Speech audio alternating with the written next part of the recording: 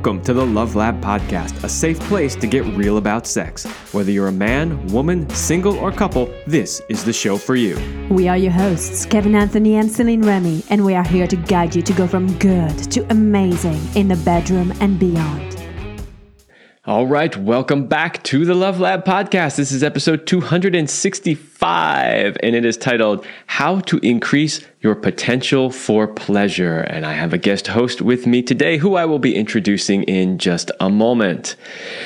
So, how to increase your potential for pleasure? It's kind of an interesting subject, right? Because most people think, well, what do you mean? Like, I can either feel pleasure, enjoy pleasure, or not. I don't understand. But there actually is a difference, and we're really going to get into this. We're really going to talk about it, how a lot of people limit themselves, limit their capacity for pleasure because they either don't know they can experience more, or they have something holding them back that is preventing them from experiencing more. And so they don't often realize just how much more pleasure they could be experiencing if they could remove some of those blocks and open up to it. So that's what we're going to talk about today. There's actually quite a bit to cover, and I would suggest that even if you think that you are really open to pleasure and you're like, hey, I got lots of pleasure in my life, I would suggest that you hang in there and you listen to this, because there is a possibility that you could go even further, even deeper into your pleasure than you think that you can. Okay, but before we do that, a short word from our sponsor. Power and Mastery 3.0 is here. The men's sexual mastery program you've heard about on this show for a long time is now even better. I have personally reviewed every module, lesson, video, audio, and PDF to see if there is anything new that could be added to the already amazing Power and Mastery. As a result, I have added 10 new videos, 1 new audio, 8 new PDFs, and dozens of links to hand-picked products to help support your journey to mastery. In addition, there's also a brand new user interface that makes it easier to navigate the course and find your course materials. So if you're ready to become the sexual master you have always wanted to be, then go to powerandmastery.com. This has only been out for a few weeks, but I'm already starting to get feedback from people thanking me for version 3.0, which makes me very happy because it took a lot of work to make that happen. So if you have been on the fence, you've been struggling with problems related to your sexuality or your relationships, now is the time. Get on Power and Mastery 3.0 at powerandmastery.com. Okay, so today I have a guest host with me. Her name is Jacqueline Ava Sophia, and we're going to welcome her to the show. And Jacqueline, please tell everybody who you are and why you are joining me today. Thank you, Kevin. I am so excited to be talking about increasing potential for pleasure today. I am a sex and empowerment coach, and I offer women a safe space to be fully themselves on their journey of self-discovery. I'm a certified master neurolinguistic programming practitioner with a background in multiple relationship coaching modalities, including the Gottman method, and also extensive training in Tantra and sacred sexuality. I've created a system for coaching that focuses on releasing shame, boosting self-worth, and nurturing self-love. That's me. So excited to dive into this topic today. All right. Well, those are some excellent qualifications. Okay, so we're going to dive right into it because there's actually a lot to cover here. So I hope that we can jam it all into an hour in a way that delivers the content and makes sense to people. So when I start to create these outlines, and you helped me with this, we worked on this together, so I don't want to make it sound like I did the whole thing. But when I start to create these, I always like to step through them in sort of a logical way. Like, what's the beginning and how do we get to the end? And so here, starting at the beginning, I think it's important to define for the listeners what we're talking about when we say pleasure. And so we've got a list of things here to help describe that. You want to start with the first one? Yeah, absolutely. This one is my favorite. It's so key for me. It's what do we mean when we say pleasure? It's the sensations in our bodies that produce good feelings, but it's not only that, it's also the sensations in our bodies that go along with emotions that we're welcoming. So even if it's anger or sadness, there can still be pleasure along with it if there's these qualities of expansion instead of contraction in order to really allow and move it through. So this is kind of a different definition of pleasure, of really just welcoming everything that is there. Yeah, and I think that's why it's so important to define it, right? Because maybe a lot of people wouldn't have thought of it that way. They would tend to think of pleasure only as sexual pleasure, or, the pleasure from eating something really good, or that type of pleasure, as opposed to the fact that, there could be pleasure in a range of different emotions. So that's kind of similar to the next one on the list, which is it can be in the context of sex, but it doesn't have to be. And it can literally include any area or aspect of your life. Yeah, exactly. So it's increasing this potential for pleasure, which is also called orgasmic potential. And it's in sex and in life. And I know it can sound disappointing in a podcast about pleasure, but it doesn't mean everything is good or everything is happy and joy, but it's about, it's really about expansion and allowing those things to move through. So the stance of welcoming the feelings is really behind this ticket into more pleasure. Yeah, and I'm going to deviate from the list here for a moment because and as a woman, hopefully you can speak to this, but when you're having really deep, connected lovemaking over a period of time, not your standard, 5 to 7, 10 minute long sex, but 30, 40, 50 hour, 2 hours, whatever kind of sex, and you're deeply connected. I know, because I've personally experienced this many times, that women can go through a range of emotions during that period, especially if it's a newer partner and they're touching them in a way, either internally or externally, that is different. It might stir some emotions. It might move things. And so when we're talking about pleasure, it's important to understand that all of those emotions moving during the lovemaking could potentially be a form of pleasure, and to not just think of it as the orgasm. It's all about the orgasm. It could be that full range of things moving through you. Yeah, exactly. I know that experience well, and this is something that I come across so often in my coaching too, and particularly around women saying oh my gosh, tears are coming up. I don't want to cry. And I'm like, no, that's allowing those tears to flow is so much of the tenderness and the vulnerability that really allowing what is there. And yeah, it might not obviously feel like pleasure, but sometimes crying or sounding or even screaming can feel really good because it feels like a release. So it really is just being present in that journey. And next up in our list, we have, the motivation of moving away from pain as opposed to moving towards pleasure.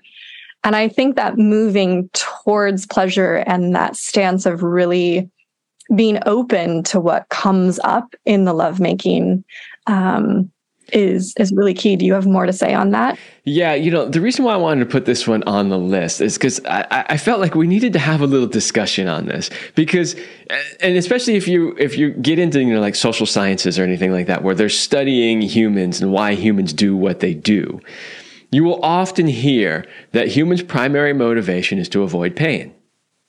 And I'm not denying that that's true. There is a huge motivation to avoid pain.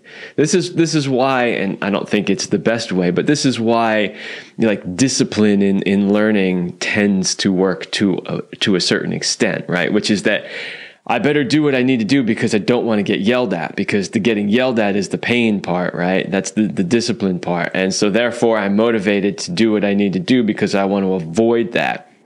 And so there is something to be said for that. However, I think that when it comes to your relationship, and your sexual relationship, you shouldn't be viewing it as I'm trying to avoid pain. I'm not doing this in my relationship for my partner because I just want to avoid getting yelled at, right? That's not what we're going for here. What we're going for is we're doing these things because if I do this for her, she will genuinely appreciate it and she will experience that as gratitude or love or whatever, right? So the idea is we're doing it specifically to create more pleasure, because who doesn't want more pleasure? Because sex is better with more pleasure, because our relationships are better when we experience more pleasure, as opposed to the idea of I'm just doing it to avoid the pain.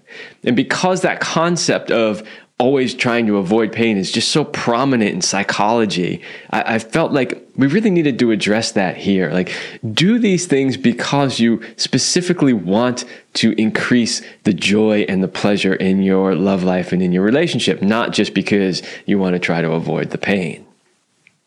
Yeah, exactly. And of course the pain is there, but really it's like, it creates restrictions, right? It's a small way of relating, moving away from pain.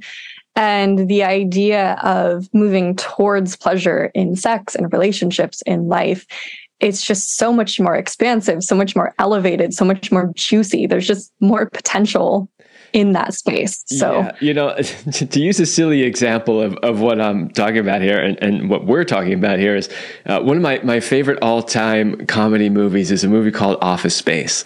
I don't know if you've seen it, Jacqueline. It was made by the same guy, I think, that did Beavis and Butthead and a bunch of other things like that. So it's a very sarcastic kind of humor.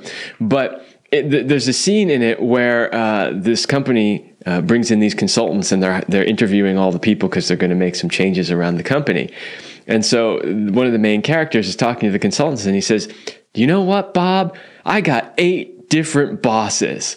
Right? And they're like, "What, 8 bosses?" And he's like, "Yeah." And he's like, "And you know what that means? Every time I make a mistake, I got to hear about it 8 times, right?" And he goes, "So you know what that does?" He says, "That makes me work hard enough just to avoid getting yelled at." Right? And that's the idea, right? If your main motivation is only to avoid pain, you're going to do just enough to avoid the pain. Whereas if your motivation is to move more towards pleasure and expansion, you're then probably going to do a whole lot more, because you're like, hey, let's see how much further I can take this. Let's see how much more pleasure I can experience. Let's see how much better this can get, as opposed to, I just narrowly avoided the pain. Mm-hmm. Yeah, and that's what you want. If you're getting yelled at in your relationship, definitely go talk to a coach or a therapist. Or you'd be surprised how many people deal with that on a regular basis. But it's not even just getting. It's not even just getting yelled at. It's a range of things. That's the most obvious one, right? But it could be doing just enough to not get the cold shoulder.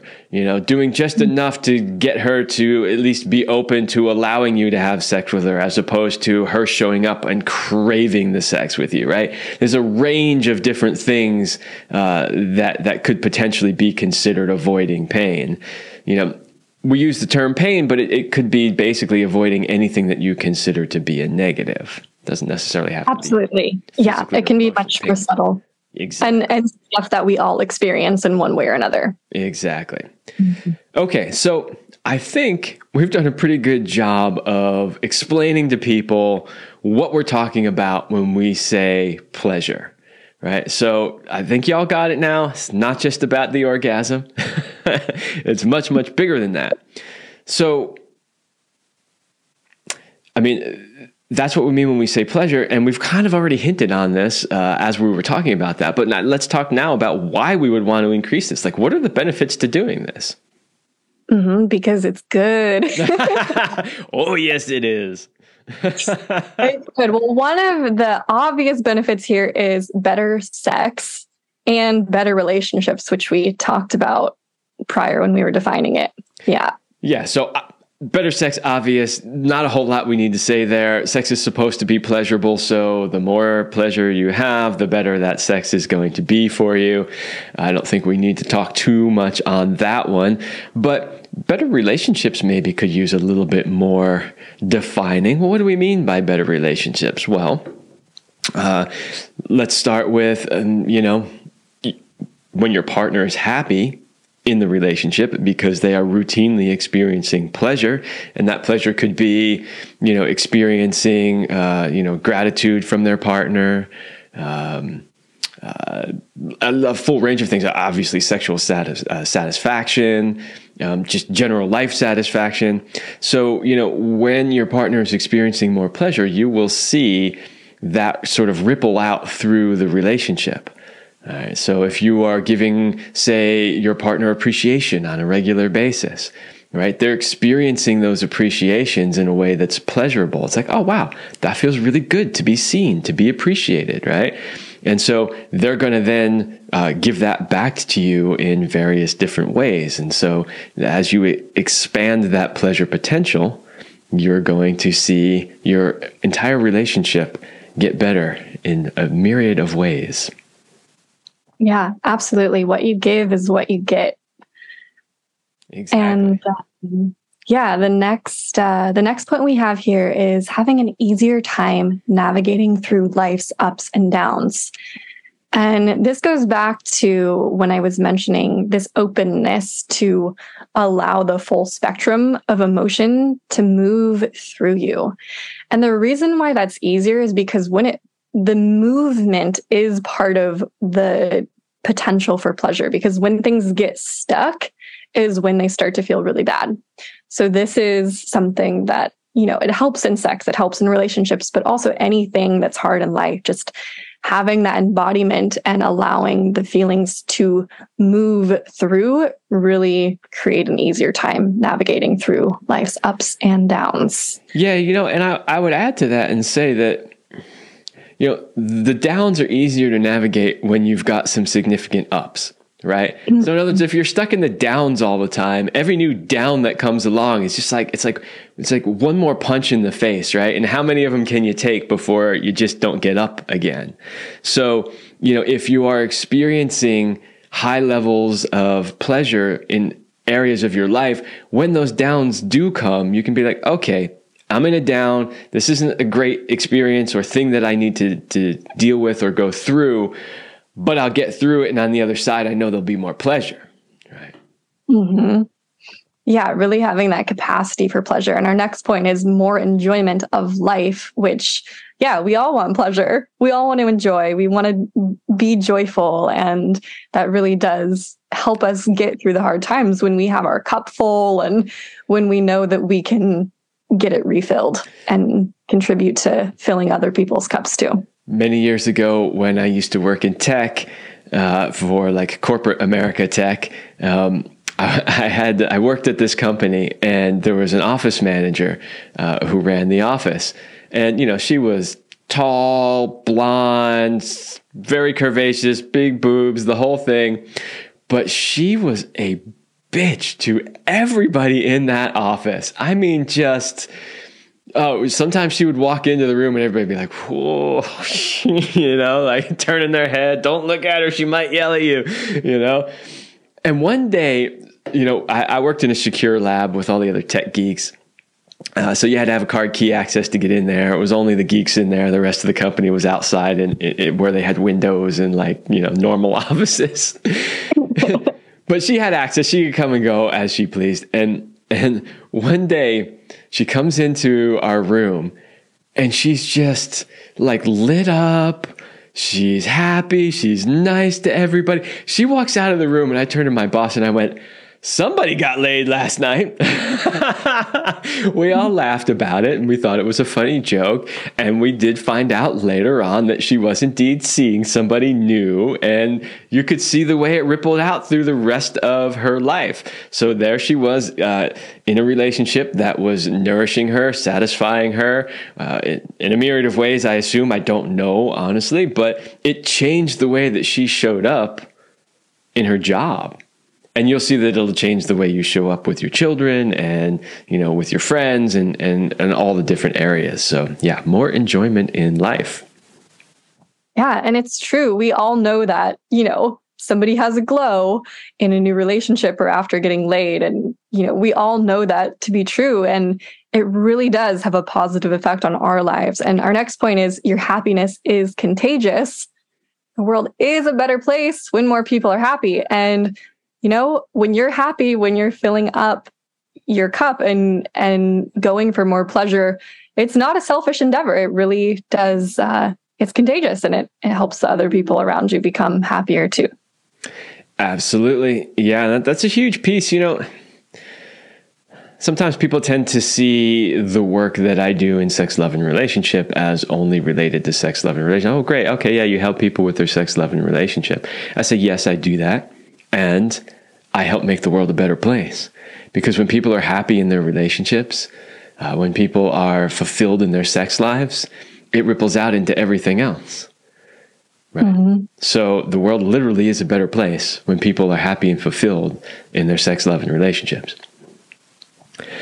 All right, next one on the list. Until you break through your ceiling, you don't know what the potential for happiness and pleasure really is. And I have in parentheses there, you don't know what you don't know.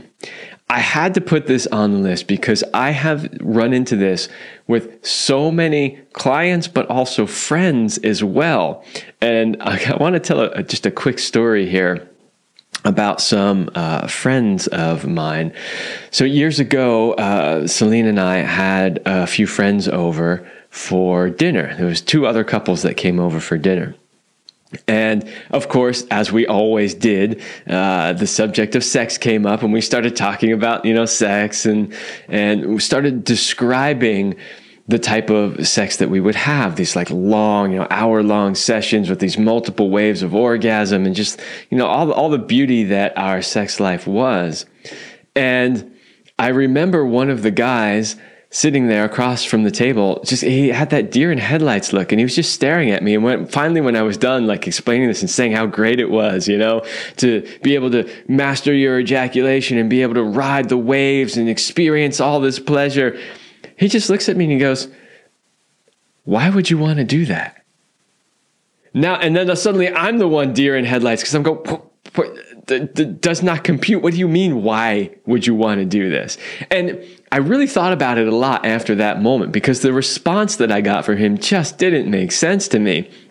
And I realized that he had never experienced what I was talking about, and therefore he really had no concept of what I was trying to explain to him.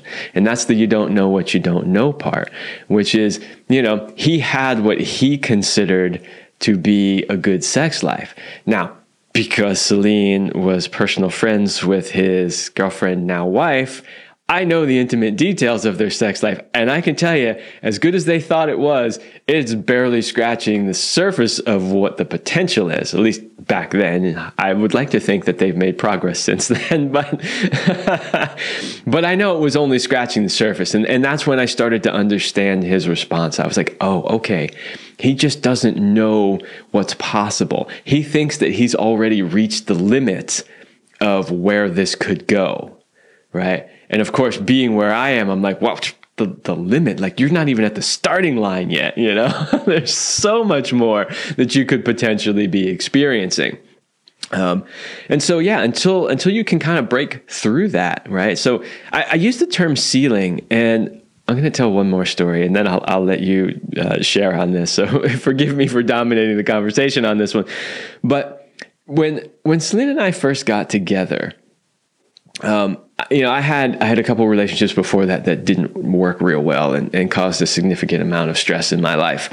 And when Celine and I first got together, it was just so amazing that I remember one time we were sitting on the beach and she was looking at me and she was like, "What's wrong?" Because she could tell something was sort of wrong. And that wasn't really wrong. But anyway, she could feel something was off. I don't even remember what my response was. But she figured it out almost instantly. And she was like, "Oh, I get it." She's like, "You're not used to being this happy, are you?" And I was like, "No, I'm actually not." As sad as it is to say, no. And I realized that at that point, I was bumping up against my ceiling. And of course, since then, I was able to blow past that and reach significantly higher levels. But that's the thing, is you don't realize you have a ceiling until you bump up against it, right? And that's the whole you don't know what you don't know. So the person in the story I was just telling a moment ago hadn't come anywhere near his ceiling yet. So he had every word I was trying to tell him was just like right over his head. Like I have no concept of what you're trying to explain to me. Right. And so that's the idea of sort of breaking through your ceiling. And so I would encourage people, like, even if you think you don't have a ceiling, you probably do, and see if you can go past it. Yeah, absolutely. There's the saying that ignorance is bliss. Well, pleasure ceiling. I would argue bliss is bliss. So get there. I love those stories. And when you mentioned that moment with Celine, I can really picture her saying that with like a little mischievous twinkle in her eye. For those that don't know, Jacqueline knew Celine personally. Yeah, she was a friend. And just, thinking of that ceiling that we don't know is there. What I find that happens with the ceiling is if I'm hitting the pleasure ceiling or the ceiling of potential in any area, it feels kind of bad. Like there's something to breathe through in that moment, because there's some subconscious part that wants things to remain the same. And going beyond that is going into the unknown. So there's some kind of program running sometimes that's like, oh, things are getting too good. Like, better make something bad here. Like some negative emotions arising, or maybe starting a fight, or, something will arise that kind of like keeps us there. So there's some techniques to really get past that and expand into this pleasure potential. Yeah. And that's exactly what she was noticing in that moment. That's why I said it seems like something's wrong, but there wasn't really anything wrong.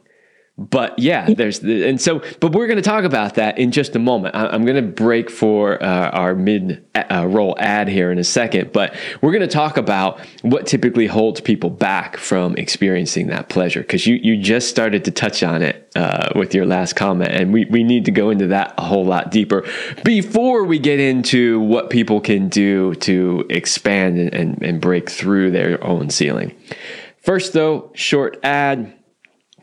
Hey guys, you know what makes a man great? You know the kind of masculine man that women are irresistibly attracted to and want. Is it money, job title, his physical body, being great in bed, a big penis, great pickup lines? But what if you don't have those, or only some of them? What if you've had a string of failed relationships, are embarrassed by your bedroom skills, doubt whether you can rise to the occasion, worry about lasting long enough, or are always stuck in the friend zone? I can help you if you are ready to make big changes and finally become the man you have always wanted to be. Then this is the program for you. To find out more, please go to kevinandceline.com/go/warrior. Link is in the description. This is my men's sexual mastery coaching program. It is amazing in my opinion, and many of my clients as well. So if you are struggling with any of those things that I just mentioned, please go to kevinandceline.com/go/warrior. All right. So we've talked about what does it mean to experience pleasure. We've talked about the benefits, why somebody would want to increase the pleasure. Let's talk now about what typically holds people back, because I find that a lot of people do not realize that they are actually holding themselves back. And so if we go through some of these things, we might turn a few light bulbs on where people go, oh, I realize I'm doing that exact thing. Damn it, I didn't even realize it. So what's the first one on the list there that holds people back? Sure. This one is the fear of being too happy, or that it's all going to end badly. And this sounds kind of funny, because why would we be afraid of being too happy, or that it's all going to end badly? And there are some deeper subconscious things going on that are at play. and we'll get into those. But do you have anything more to say on that one, Kevin? Yeah, I mean, what I would say about it is it's really common. It's really common. Like, it's amazing to me how many people are afraid to actually allow themselves to be happy. And the reason that is because they're afraid that if they really embrace the happiness, that suddenly it's all going to turn bad, right? And you'll hear people say stuff like this all the time. No, I'm going to jinx it. I can't be too happy about being happy, or I'm going to jinx it. It's all going to go away, right? And so people will often hold themselves back simply because of that fear. Now, I will say that we do live in a world, a reality of duality, right? So everything in the entire construct of the multiverse that we live in is based on duality. So when there's happiness, yes, there is sadness. But don't let that fool you into thinking that just because I've experienced some level of happiness or some length of time of happiness, that I'm going to get the equal or worse result on the other end. That's just not true. But that's what people's fear is all the time. I can't be too happy because that means there's going to be something really bad down the road, right? And that's not... Well, it's not an empowering belief, but it's also not true, unless, of course, you make it true in your own head. So, yeah. Or even, what if I can't handle it being bad after it's this good? Yeah. Like, fear of the capacity going away. So there's a lot that can kind of get stuck in that category. Yeah. Yeah. Interestingly enough, sometimes, and I don't even think it's on the list here, No, it's not. So, but it's, you just said, what if I can't handle the bad side of it? But sometimes you actually hear people say, what if I can't handle the good side of it? What if it's too much for me? And I've had people say that too. Like, I can't handle this. It's too much. And that's when they're hitting that ceiling, right? Exactly. Yeah. That bad feeling that if you just get through it, there's so much pleasure on the other side. Mm-hmm. Yeah. Mm-hmm. All right, what's the next big reason that people hold back? The next one here is about sex, and this is shame around sex that holds one back from experiencing all that sex can be. And this can come in from so many different angles.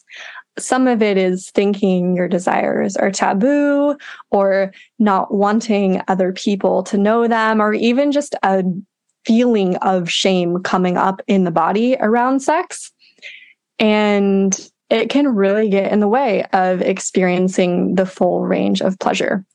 In my experience, having so many conversations with different people around sex, what you think is taboo or something you can't do is probably a totally okay practice as long as it's consensual and safe. And also you can keep your sex life as private as you want it to be, or be as open as you want to be about it. But those feelings of shame that just come up in the body, they are real, and there's a way to work through them and experience more pleasure. Yeah, shame is a big one. Shame is one that we see a lot. And interestingly enough, what I see when it comes to shame around sex when working with clients is a lot of my clients would never actually say that they have shame around sex. They wouldn't describe it as shame. Like if I said, do you feel shame around your sexual habits or likes or dislikes? And they'll say, no, I'm okay with it. But if you start drilling down a little deeper and asking more questions, you'll find out that there is often a layer of shame underneath it. Their conscious mind is saying, I'm perfectly fine with this thing that I like to do sexually. But their subconscious mind is basically sabotaging them and saying, this is wrong. Remember what your mother said, or whatever, society says, So there's often that undercurrent of shame that's beneath that can hold people back that they're often unaware of. Now, sometimes I work with clients who are like, yeah, I totally have shame, and they get it and they understand it. But I would say the majority of the time, they're not even aware that shame is the thing that's getting in their way. Mm-hmm. Absolutely. And related to shame, but different, is guilt of I shouldn't experience this much pleasure. And this can go back to the same things of like what my parents said about pleasure or good feelings, or what society says is like, am I really allowed to feel this much pleasure? And yeah, I would say that a lot of people aren't really in touch with that being guilt. It just manifests in the form of like closed off or like stuck or not knowing what's in the way. Yeah. Yeah, you're absolutely right. A lot of times people would not say, I feel guilty about it, but underneath it, that's really what's happening. They're feeling guilty about it. And guilt generally comes down to self-worth issues. Now, if you really did something wrong, like, you broke like a major law, like you murdered somebody or something like that, and you have guilt about it, that's one thing. But in the context of sex, love, and relationship, where you haven't actually physically harmed anybody in any way, the guilt is usually a self-worth issue. Like, I'm not worthy of experiencing this much pleasure. For whatever reason, and you will see that a lot. You'll see it in both men and women. Unfortunately, however, I tend to see that one more with women. The more like, I shouldn't be experiencing this much pleasure. I'm not worthy of it, sort of thing. I don't know what your experience on that is. Maybe you could talk a little bit more about that. Yeah, I would say the same, that it shows up more in women than in men. And something just came to mind that I really love as a tool when this guilt comes up of like, I shouldn't experience this much pleasure. Usually there's some kind of voice in your head, and it feels like it's something from what I heard in my childhood, or like society says this. And just taking a moment to pause and check in and be like, is anybody else here? It's like, oh no, this is going on in my head. So when you say it's a self-worth and a self-love thing, it really is happening inside of yourself. It definitely may be influenced by things you saw and heard in the past, but that stance of empowerment of like, I can change this and I can shift this belief into one that's more self-loving and, encompassing of all that one is really, really a hack to get into get out of the guilt. So, do you want to jump into the next one here? Yes. All right. The next one is worried about what others will think. And that's an interesting one too. The shame, the guilt, and the worry are all somewhat related, but they are all different flavors, right? They are sort of slightly different motivations. And so you'll see this a lot too, where people are like, I don't really want to talk about how amazing my new relationship is or how great the sex I'm having is because other people are going to judge me for it. Yep. Yeah. Or other people might get jealous, or in some way it's going to take away something else in my life. Yeah. That's a common one here. I get that, there's some people that they don't like to brag. I don't want to brag, right? Okay, that's fine. And there's other people who are worried about being judged or worried about, their friends being jealous. I'm not saying you need to go rub it in their faces and like, look how great I am. Haha, you suck. That's not where we're going with this. But what I want to tell people is, first of all, other people's opinions are none of your business. I'm sure you've all heard that before, right? So what other people think of you is none of your business. But two, if you're genuinely experiencing, pleasure and a beautiful relationship and great sex, tell people about it in a way that's not bragging, so that you can open other people's minds to the possibilities and the potential that are there. Wouldn't it be great if by sharing, oh my God, I've met this amazing man or this amazing woman, and this is the type of relationship we have, and the sex is like this, it's amazing, it's mind-blowing. If you share that with people in a way that's not about, look at me, I'm so much better than you, you're going to inspire others to pursue the same thing and to try to create the same thing in their own life and their own relationships. Exactly. That being a source of inspiration is a huge one. And this goes down to having better relationships, because so often we can connect over what sucks, what we want to complain about. And how much better would it be if we could connect more over how much pleasure we're experiencing and how amazing things are, and really, be that source of inspiration and be celebrated, celebrate each other, and just have those elevated connections. Yeah, I say screw misery loves company and let's do pleasure loves company even more. Yes. All right. Yes. Next on the list, suffering obligations of love, attempts to belong to our family of origin or ancestral line. Oh yeah, I know this is one that you put on the list, so I want you to speak to that in like what your mindset was when you were writing that. Absolutely. Yeah, this comes from my NLP background. So this is some of the deeper subconscious stuff that's going on around when we're talking about this pleasure ceiling. It's like, well, why do we have it there anyways? What's going on underneath?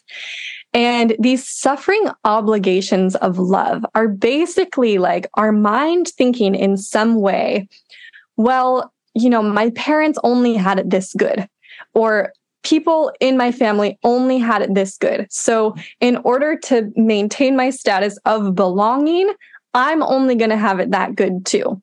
It's like our way to try to not betray our family, or like assuage our guilt at having escaped their fate. And when you say it out loud, it sounds so silly. Like, of course, no, your parents are probably rooting for you to have an experience that was better than theirs. But our psychology does something that tries to really like connect with them based on that suffering. And it's really unwinding that like misery loves company and going into the pleasure loves company. And, even if it's different, just knowing that like you belong, your DNA is your family's, and, you can expand into who you are, the things you want to experience, and break out of that thing that so many of us subconsciously do. Yeah, and you're absolutely right. A lot of people do this. They will often only aspire to whatever level their parents or family in general have aspired to. This is why you tend to see people stay in whatever class that they were born into, because one, they don't know the potential for doing something other than that. But also, because they might potentially have a fear of expanding past, their parents or their family. But what's interesting about that is that, and as a parent, I imagine that you can also agree with this, but every parent does everything they can for their children to make sure that their children have a better life than they had. Every parent, that their primary goal is, how do I give you a life better than the one that I had? Now, maybe if somebody was raised a billionaire and had everything in the world, maybe that's not their motivation. But every other regular person, that's how it's always been. I didn't get the opportunity to go to college. I want to make sure my kids get the opportunity to go to college. I had to work a manual labor job and wear out my body by the time I was 40, right?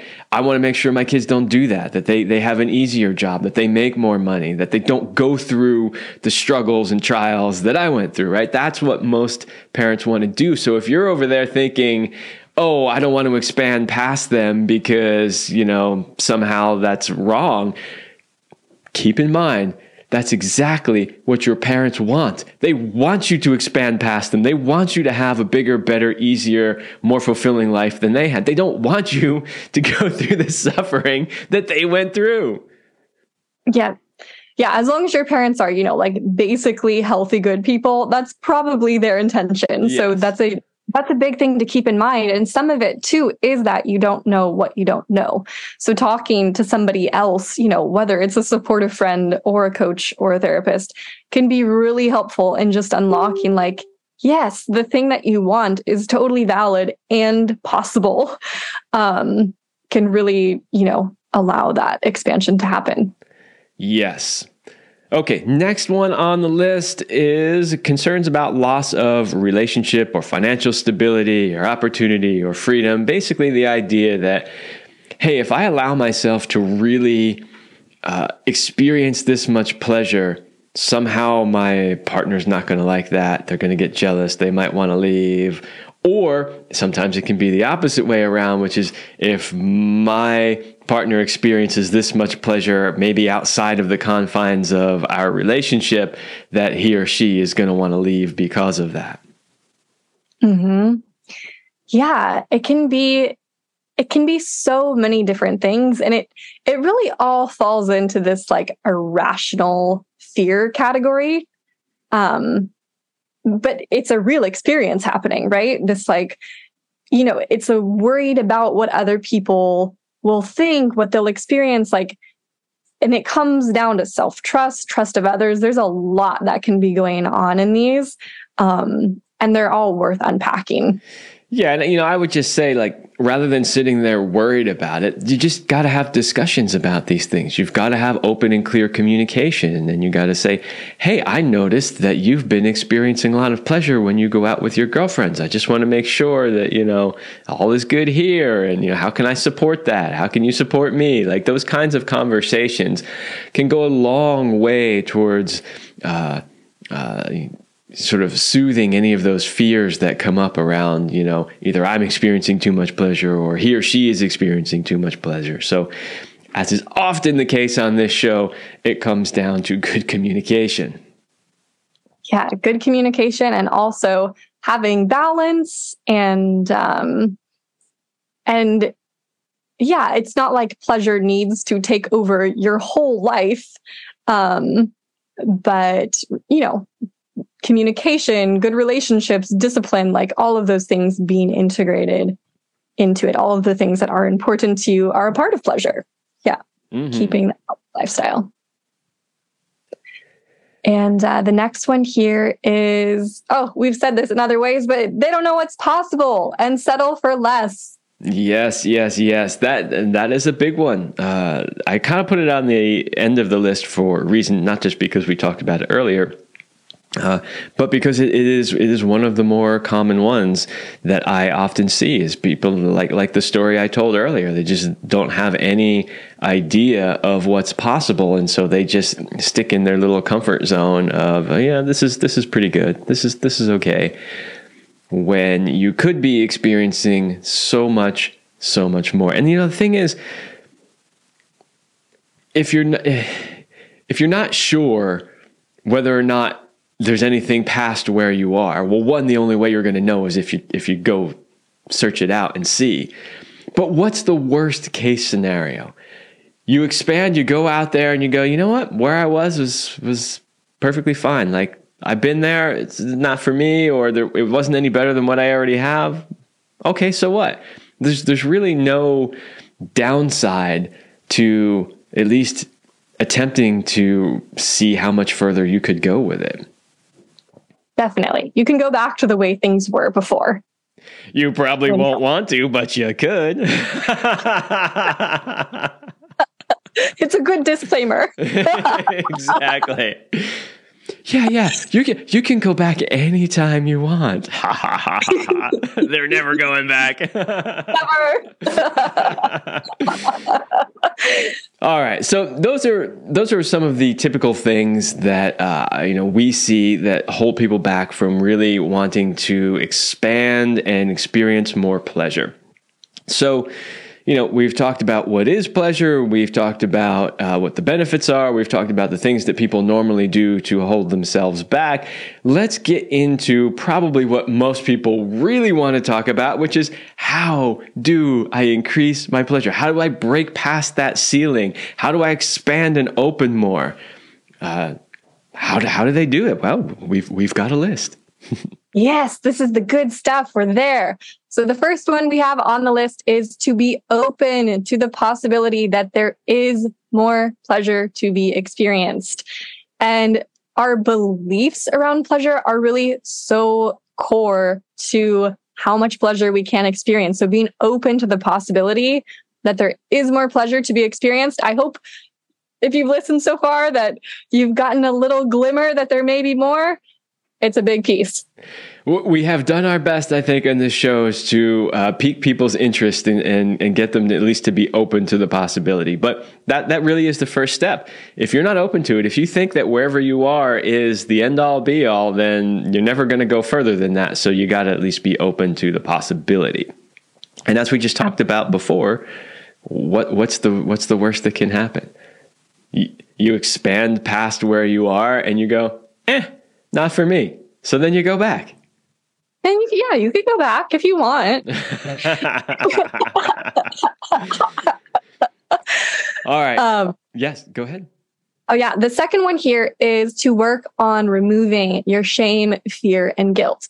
And like we mentioned before, these things may not be obvious. You may not know right off the bat you're experiencing shame, fear, or guilt. So some of the things to do that are to practice mindfulness. Some of it is doing the inner work of completing the painful experiences of the past. So we're not just in those kind of like trauma cycles of recreating the painful experiences that happened so that we can find completion, but rather going back on purpose, doing the work and saying like, past is in the past, that is complete. And doing those things with the help of a coach or a therapist is super supportive. Yeah. And so, obviously we can tell you to just remove your shame, fear, and guilt. That's probably not going to do you a whole lot of good unless we give you at least a few tools on how to do that, as we did. So the mindfulness, doing the inner work, and the inner work could be a lot of different tools. You could be doing family constellation therapy, or you could be doing standard therapy, or you could be doing some sort of body-based work, right? Where you're receiving. This is a lot of what like Celine used to do, like hands-on body-based work that can help remove stuck trauma and things like that. So there's a ton of tools that you could potentially use. Personally, just listening to this show should help you get over at least some of the shame and the guilt stuff. Because one of the biggest pieces of feedback that we've gotten consistently on this show over the years is like, I can't believe you guys talk about all that stuff, and you talk about it like it's so easy. That's the thing that a lot of people say, whether it's YouTube comments or emails that we get. It's like, how is it so easy for you guys to just talk about some of these sexual related topics because a lot of people, they can't even get the words out of their mouth with their significant other. No, let's talk about it on a podcast, put it all over YouTube. So simply listening to this show and getting used to talking about these things is already a big step in overcoming your shame. So exactly. That's huge. Just normalizing the topic. And, one of my favorite ways, especially around the shame pieces around sex, is we all came from sex. All of us. Yes, we did. So it really is normal. It's part of who we are as whole human beings. So hopefully that shifts some things. And in the category of mindfulness, I just want to share one of my favorite ways to meditate, especially when the shame, fear, and guilt are coming up, is to just kind of like imagine oneself slightly above, like looking at yourself in your body, experiencing the shame, fear, and guilt, and just being present with that. Just that presence with the emotion can be really powerful. Yeah, absolutely. I mean, the mindfulness piece is huge, and it's something that I pretty much work with every client on, no matter what their problem is, because it's always in there in the mix of what's in the way to some extent. It might not always be the biggest thing in the way, but it's always there, that basically lack of mindfulness. So yeah, that's a really big piece. Mm-hmm. Okay. And go ahead. Well, no, if you have something to add to that, go for it. Well, going into the embodiment practices, just what I want to say here is such a huge piece of this pleasure potential is getting out of your head and into your body to actually feel with sensation the pleasure. It's not something that you think about or that goes on in your head. It's not a narrative happening in the head.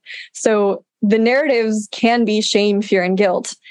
And getting into those embodiment practices just out of the head it's it's vital. You got to do it. Do you have more to say on embodiment? Oh yeah, no, embodiment is huge. So this definitely shows up for both men and women, but it shows up in kind of two different ways for both. So what I see with women when it comes to being stuck in the mind is when they are making love, a lot of the times their minds are like, especially that they got kids, they're thinking about, are the kids okay? Or are they going to walk in? Or, I got to take care of this. I got to make sure their lunches are ready for tomorrow, right? They've just got a gazillion things running around through their heads.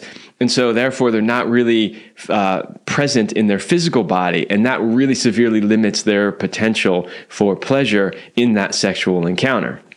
So that's the way I tend to see it a lot with women is they're stuck in their head spinning around with all the tasks and things they have to do in life. And therefore they're not really being present in their physical body, right? Where they could be focusing on the sensations they're feeling or, their partner or whatever. They're just stuck spinning around in their heads. So I got to do this. I got so many things to do and blah, blah, blah. Whereas with the men, what I tend to see is the performance anxiety, which is, again, being stuck in the head. So they're like, am I going to be able to get, it's getting a little steamy in here. It might move towards sex. What if I can't get an erection, right? And that's spinning around in their heads. Or I didn't think it was going to go to sex and I didn't do my masturbation practice or whatever. What if I can't last long enough? And that's spinning around in their head, right? So there's all this like performance anxiety stuff that tends to get in the way for guys. Both of those things will really impact your ability to experience pleasure in the moment.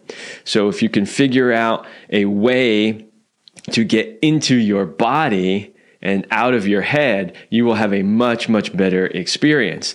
And, there's lots of ways to do that. When it comes to embodiment practices, outside the bedroom, there's a ton of things that you could do that get you into your physical body. You could do dance. Dance can get you into your physical body. Martial arts, that's a big one that I like to recommend to the men, but it's not just for men. Women, it's great for women too. Men just tend to be a little bit more attracted towards that as a path.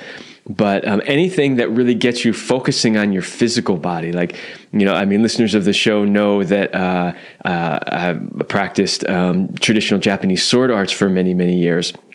And, when you're in a small confined space with like 8 or 10 other people, and at least half of you are at a level where you've got real live swords that can cut human bodies in half, and you're all spinning and twirling and, swords are flying everywhere.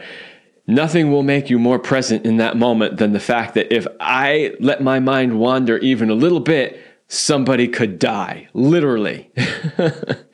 Right? So anything that gets you out of the distracted, what we call monkey mind, and brings you into your physical body is a good practice. Because if you do that regularly, on a regular basis, all the time, when it comes time to, I'm connecting with my partner, we're making love now, you'll be able to tap into that a whole lot easier than if you don't have some other practice for getting into your body. So, there's tons of ways to do that. Just find one that works well for you.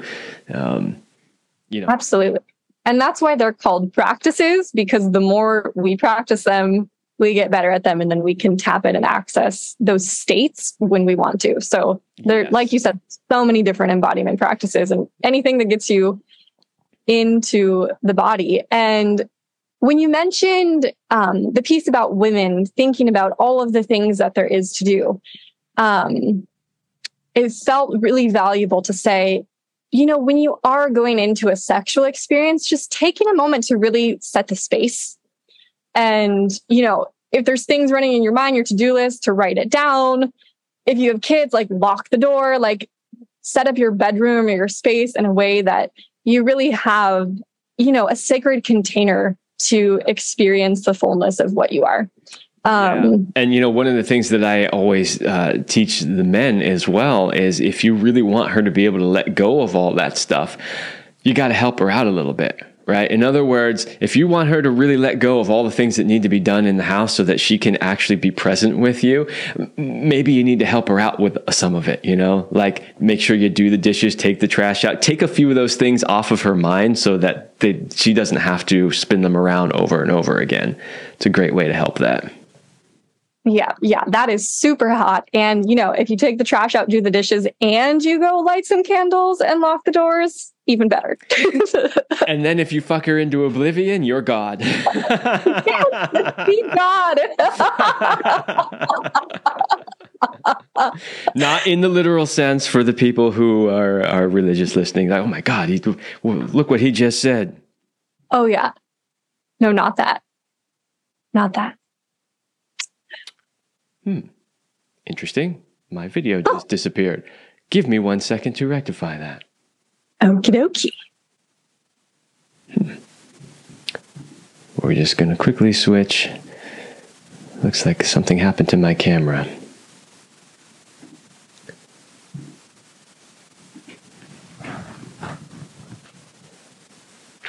And he's back. I'm back with a backup camera. I don't know. My camera just shut down for some reason, and I don't know why. That's never happened before. All right. So we are right up against the end of the show. We're coming up to the 1 hour limit here, but we do have a few more things that we want to cover. So let's get into those. Next on the list is to use mindful, conscious sex to raise your pleasure ceiling. So there are ways that you can use sex itself, right, as a way to increase your pleasure ceiling. So like one of the things I have on the list here is the extended orgasm practice, which is similar to what most people know as oming, right? But it is its own thing. We actually had Alicia, what's Alicia's last name? I can't remember. But in episode 211, you can go listen to that and figure out what the extended orgasm practice is. But that is a tool that you can use to use sex and sexual energy as a way to increase your pleasure ceiling. There are others, of course. One is giving without return, right? So this idea of I'm going to give to you for as long as I feel good about it and as long as you feel good about it, and I'm not expecting anything in return. So why is that a way to increase the pleasure ceiling? Well, because a lot of times, and Jacqueline, you can also talk about this. Here's something that I hear from women a lot of the time. A guy's going to go down on her, and rather than sitting there and enjoying it, like she'll enjoy it for a while, but then she starts thinking, oh, what if I'm taking too long to have an orgasm? And what if he's uncomfortable? And what if he's getting tired? And what if he doesn't want to do it anymore, right? And all that stuff's going around in her head, which is preventing her from seeing how much pleasure can I actually experience in this scenario. Whereas if you say, okay, here's what we're going to do. I'm going to make it comfortable for you, and your only job is to relax and receive. And don't worry about anything else. Don't worry about me. I got my end taken care of, and I'm going to go for as long as it works for me, and you don't have to worry about it at all. So you're taking the pressure off of,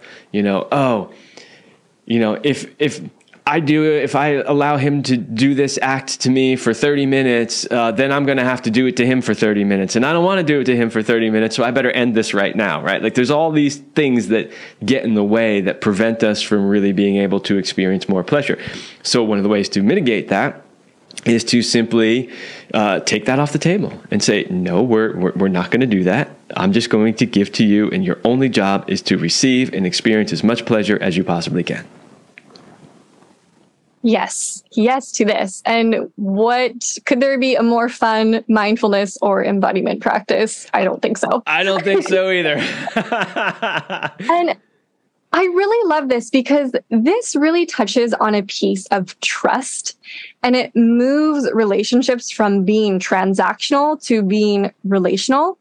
And what I mean by that is if you and your partner agree somebody's going to give and somebody's going to receive, then it's trusting their word for it, trusting the agreement, trusting that what they say is what they mean, and just really allowing to let go of all that monkey mind or like, what might this mean? And instead having direct communication. So not only is it a mindfulness and embodiment practice to increase pleasure, but really, really helps to increase trust and authenticity in the relationship too. I really love that one. Yeah. And then the last one on that is to make love for at least an hour or longer if you can. And the idea is, how are we going to raise our pleasure ceiling? Well, you got to get to the ceiling. You got to get there, which means you got to go long enough to be able to get up to that ceiling. If you can't even get to the ceiling, you're not going to be able to move past it. So that's the idea behind that. And, for some people, it might not take an hour to get to the ceiling, but for many, it probably will. Yeah. And I think you can always expand into more. I don't know if anyone's ever reached the ceiling of all ceilings. No. And especially if you're a woman, I say this all the time, and most of the time women agree with me, but you are unlimited in your ability to receive and experience pleasure. You can have orgasm after orgasm after orgasm. The only thing that could possibly get in your way is you might get dehydrated and need a snack, like low blood sugar. Otherwise, you're unlimited in your ability. So why not see how far you can go? Now, I have never seen a woman actually hit like the final ceiling, but I have heard women say, I don't think I can take anymore. And then you go past it and they can. And then it blows their mind because they're like, I didn't even think I had the capacity for more than that. But somehow I do. Exactly. And this goes into the next point of allowing any emotions that come up when you're experiencing pleasure to move through you and not get stuck. And so often this can be really sneaky. It can manifest as just like, I'm done, I'm complete, I'm tired, I've had enough. And staying with it just a little bit longer, there can be a lot more pleasure on the other side of those things. Yes. And, this is another big point I talk about with guys all the time, too, which is that, if you're doing a good job, emotions will come up with your woman from time to time. And that's a good thing. It's not a bad thing. And too many guys they freak out and they're, she's crying. There's something happening. What's wrong? Let me try to fix it, because that's what we do, right? Worst thing that you can possibly do. Don't do that. Exactly. Just hold space for her and allow those emotions to flow. Women are emotional beings. If emotions are moving in them, that's a good thing. If you're with a woman and she doesn't show any emotion, that's a red flag. Because most likely she's repressing it all and it's going to explode out some other time. So. Exactly. And sometimes before getting to that new level of pleasure, there's some tears, or there's some unusual sounds, or some screaming, or some kind of flailing that needs to come out. And that holding space, it's nothing fancy. It's just kind of like holding a comfortable stance around those things happening. Yes. So you don't need to fix it, don't need to change it, don't need to ask what's wrong, just being there, being present. Again, that mindfulness. Absolutely. Yeah. Okay, last one on the list is pretty simple. Practice, and practice some more. If you really want to figure out how you can expand into more pleasure, you just got to practice. And you know what? It's just like you said before, Jacqueline. I can't think of a better, more fun thing to practice than experiencing more pleasure. Yep. Practice your pleasure. That's the homework. Mm-hmm. Practice. Mm-hmm. And if you don't do your homework, Jacqueline's going to discipline you. Don't put that on me. That's going to be out there. I'm just teasing.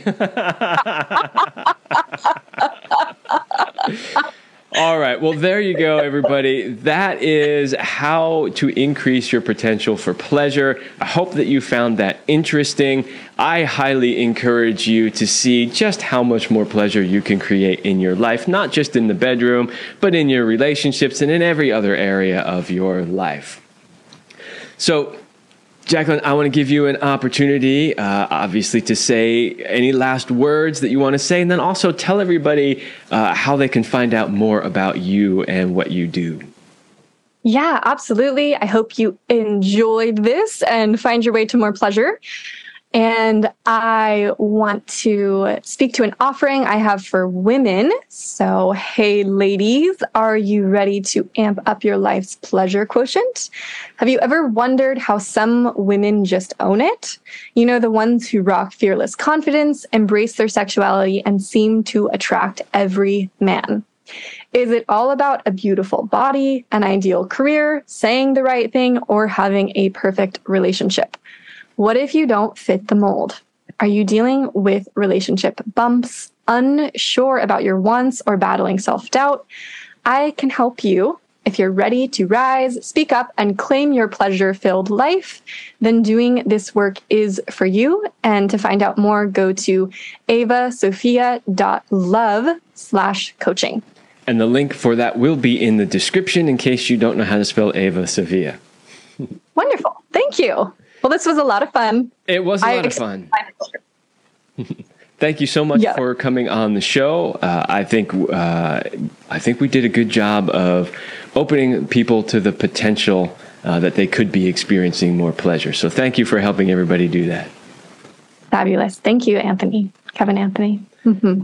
All right, everybody. That's all the time that we have for this episode, and I will see you next week. All righty. Ciao.